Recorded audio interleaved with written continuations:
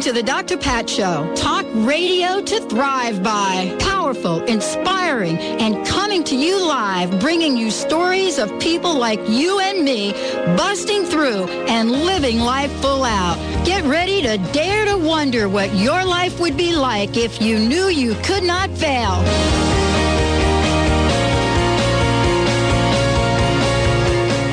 Welcome, everyone. Welcome to the Dr. Pat Show. This is Talk Radio to Thrive By. We're so thrilled to have you join us today because we've got, again, another hour of Breakthrough Talk Radio. It's Talk Radio to Thrive By. And we're going to start the conversation off with an incredible individual that understands the importance of the vision, but more importantly, what does it mean to ground the vision? John Young is joining me here today, and followed by Dr. Ron Tafel, who will be talking about saving our kids. And so many of the conversations we get to have on the show are in the spirit of thriving and what does it mean and how can we remind each other. One of the things that I know is that, our friends at the Conscious Life Expo are putting together a platform that is really unprecedented. Speakers from across the globe are coming together February 13th through 16th at the LAX Hilton in Los Angeles. If you want to find out more about that, go to ConsciousLifeExpo.com, ConsciousLifeExpo.com. Lots of information there. Joining me here today is, as I said before, one of the folks that will be speaking and actually will be doing a workshop. John Young is joining us as we reflect on the times, as we reflect on the importance of vision, and as we reflect on the importance of connecting and looking at the world from a different perspective. And for many of you that know John, you know about his work. You also know about his book, Coyote's Guide to Connecting with Nature. Boy, I love that. I love that. I want to talk to him about Coyote and the conversations that I've had. But here he is today, with a phenomenal mentoring approach to developing nature connection, holistic human awareness, and peacemaking skills. And so we'll talk to him about what his vision, what his passion is. He grew up in the neck of the woods that I kind of grew up. I was a bit north of him. He grew up in Monmouth County, New Jersey, was neighbor to Bruce, and much more. But his life has taken him to the platform of keynote speaker. And today we want to talk about grounding the vision. John, thank you so much for joining us here today. These are kind of interesting times, don't you think? They don't get much more interesting. We kind of thought we were done with. I was sharing the story about, what it was like to be waiting in your car in the fuel lines. And definitely you're from Jersey, so you get that. Yeah, I sure do. Yep. And then we're dating ourselves. Yeah, well, we are, but you had just gotten your license back then. Yeah. And so, but part of it is we got through that. Do you know what I mean? Oh, yeah. We actually got through that, and that was scary. It was. If I might also say, I feel like, 911, obviously the tragedy that it was, there was a lot of cars. I was visiting my mother at the time in New Jersey, so there was a lot of cars in commuter lots that no one came back for that night, which was really poignant, and it really hit home in that way. I found New Jersey to get more pleasant after that, not less. I mean, I say airport security got more intense, but the people, I think, became much more reflective. And challenges and quote-unquote disasters aren't always, they're bad in the moment, but sometimes they're exactly what people need to come together. So I feel like New Jersey has risen spiritually as a result of a great tragedy, and I think that that's the opportunity that we have, not just the challenge, but the opportunity to see on the other side of it already what great things are going to come out. And my friend Victor Wooten likes to say, you know that he's a bass player, Grammy Award-winning bass player, and he likes to say, I know that when I first start trying to play that lick on the bass, it's going to feel like I've never played it before and that I can't play it. But I know 6 weeks from now I'll be playing it great. So I picture myself playing it great already, and I get there a lot faster. And I feel like that's the times that we're in right now. We know that challenges face us. None of us know what they are. you can kind of predict, but you really can't. It's impossible to know the synergies and unintended consequences and all the things that are going to happen as wave after wave bumps into each other here. So all we can do is just imagine. I think that there's no better time to talk about people's visions and gifts than right now. And I've always said it as long as I've realized it, which hasn't been forever, but, the last 10 or 15 years of my work, I've come to realize that there's a very old traditional belief system in most cultures of the world that everyone was born with a gift. And the gift doesn't belong to that individual, but it belongs to everyone else. And I feel if there was ever a time for people to find that gift, it's now. And I've always said that if everyone found their gift and lived into it, I think the world's problems would cease to multiply and we'd start to move in a positive direction and feel like we were on top of things, So that's my feeling, and it's exciting to be on a talk show that's dedicated to that spirit. So I'm, feel honored and thankful to be here with you today. Well, it's really interesting, John, that we look at our lives and we talk about the directions that we've gone in. And, if you would have asked me at the time of 9/11 if I would, be on a talk show, it's an interesting way we get to craft and carve our lives. And I love what you've just shared because I'm really reminded of the world of possibilities. That's what this show is about. That's what we're here to do. That's what your message is about. And part of it is sharing the stories. Now, you're a storyteller as well. And so part of what we're talking about when grounding the vision, we're talking about how our relationship with who we are, spirit, and nature, the ecosystem, how can that create a healthy community around us? And boy, we've heard so much recently about body, mind, spirit. But now we're hearing the reference to body not just being about us, but to the earth, the original mother of all things, so to speak. Yeah. What do you think what do you think are the next steps for us, and what do we have to do to move beyond the obstacles? I think it was a big innovation for the Western world to embrace the concept of bringing heart back into things, and then body, so body, mind, and heart have come together. And I was working with an elder. He passed away 2 years ago, but he was a wonderful, wonderful man whose family had avoided the rather intense practices of the federal government to wipe out people's connection to their ancestry.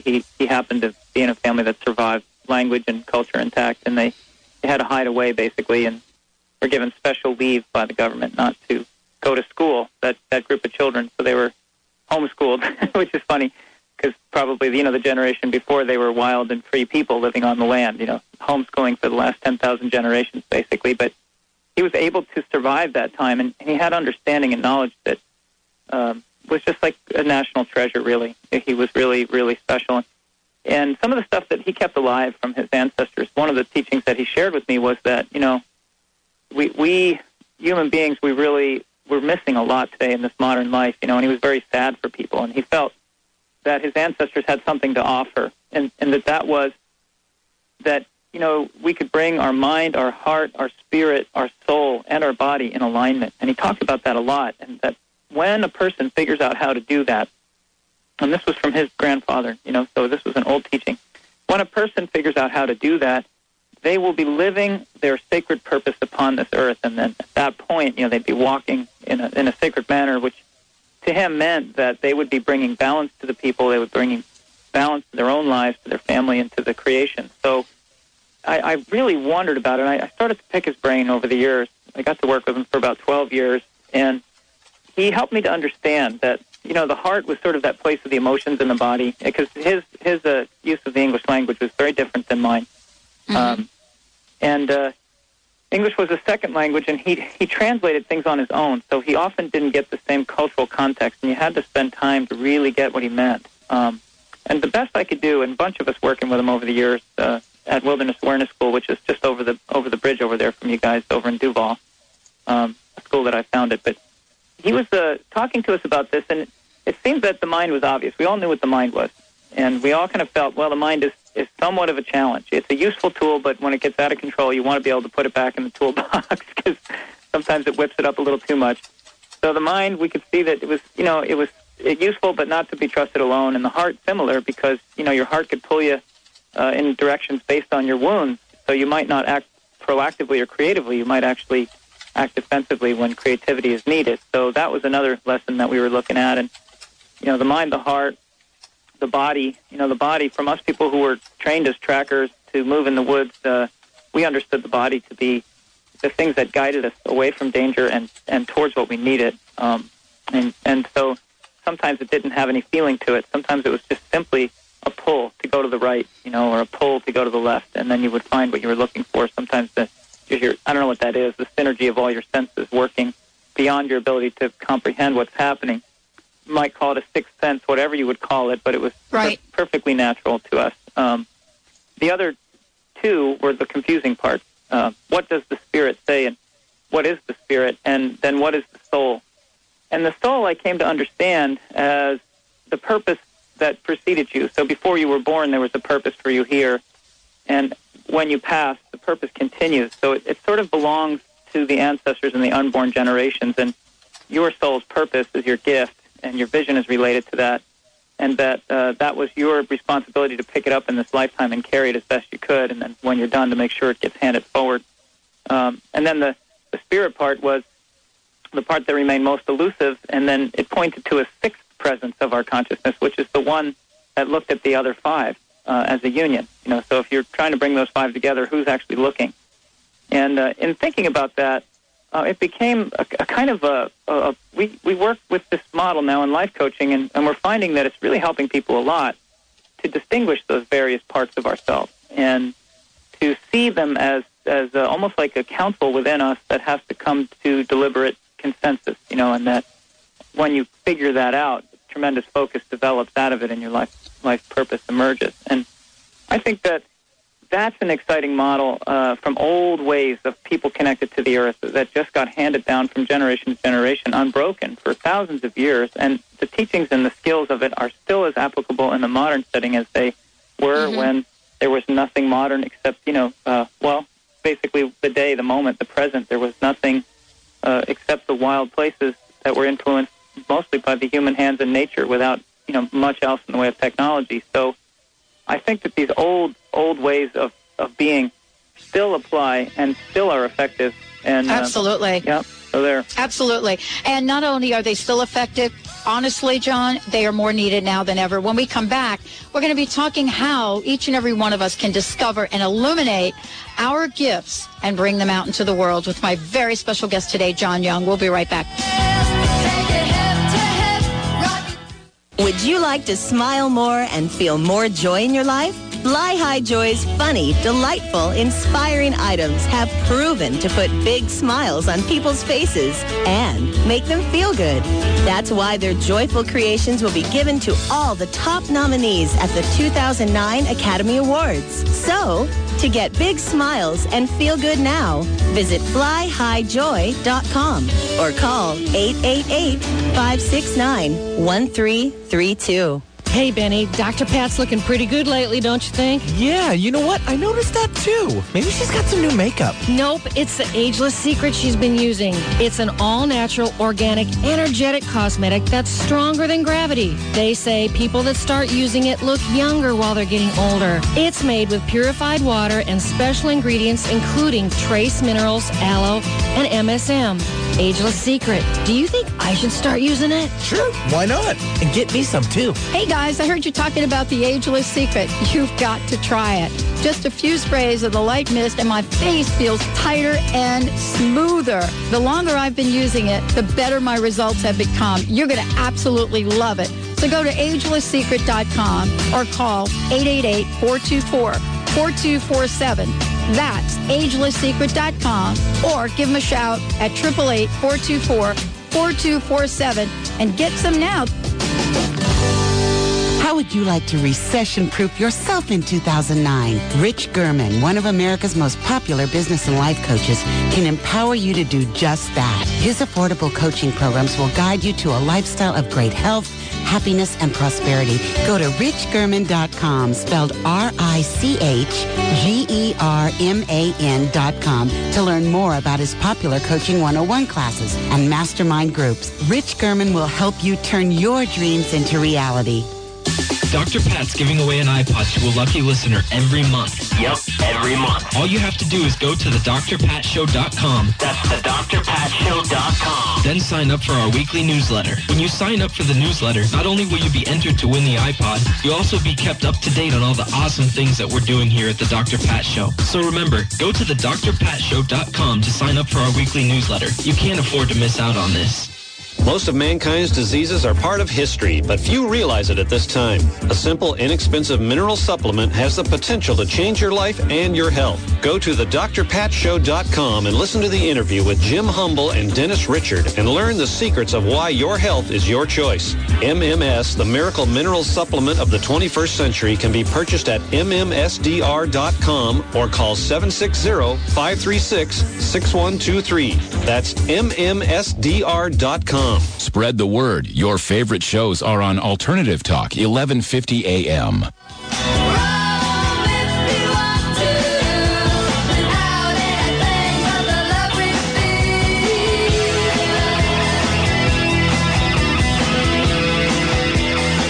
Welcome back, everyone. Welcome back to the Dr. Pat Show. Yeah, this is the Dr. Pat stimulus plan right now.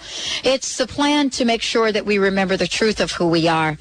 And how to keep the truth of who we are out in the forefront as we take steps each and every day of our lives.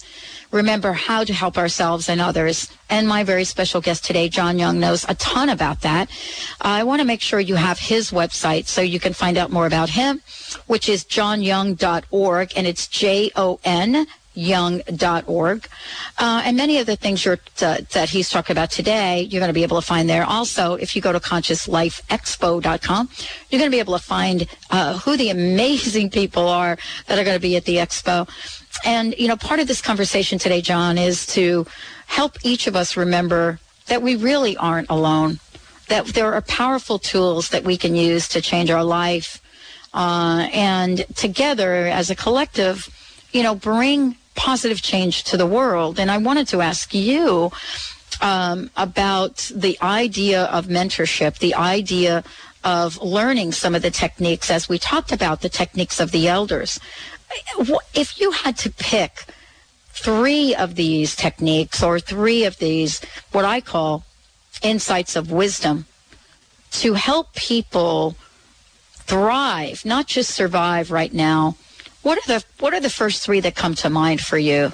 Well, the first one that comes to mind is the skills of holistic tracking, which would mean using all the senses that we were born with, all of them, developing them to their highest degree possible in relationship with every aspect of our environment, which that's a very big statement because it means the natural world around us, the human-constructed world around us, our relationships with humanity, and our relationships with ourselves. So that is what I feel has the greatest potential to move people in a powerful way to repattern the way they perceive themselves and the world around them and their role in creation. And that's what's needed. And when that's done, then I think the next thing that has to be there right away to help people is skills for working in a good way, peacemaking way, whatever you want to call that, but essentially learning to choose words in a good way, learning to develop peace within yourself and operate from that place, because that's where creativity is at its best. And then to work in consensus, to learn those skills again so that we can cooperate with neighbors and friends and collaborators in the times that are coming. And that's what will build resilience. And the third one, and if you could get all 3 of these going, I think we'd be fine. The third one is basically how to deal with issues within ourselves when they need healing. So if, for instance, you try peacemaking but it fails, very often that's because somebody has some homework to do, to resolve something from the past, to forgive something of themselves or another, some kind of a healing modality needs to occur. And so if you had those 3 going, I think, and you could put that in every neighborhood, I'm fairly certain we would make it through this time and build a really healthy and regenerative economy in the next round here.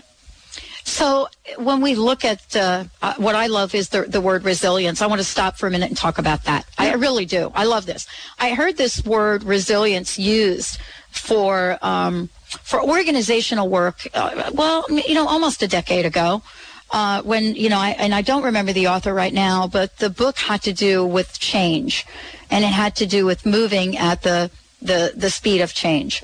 And I remember the first time I heard resilience used from an organizational setting, but I don't know that we made the transition or translation to resilience at the individual and personal level. Yeah.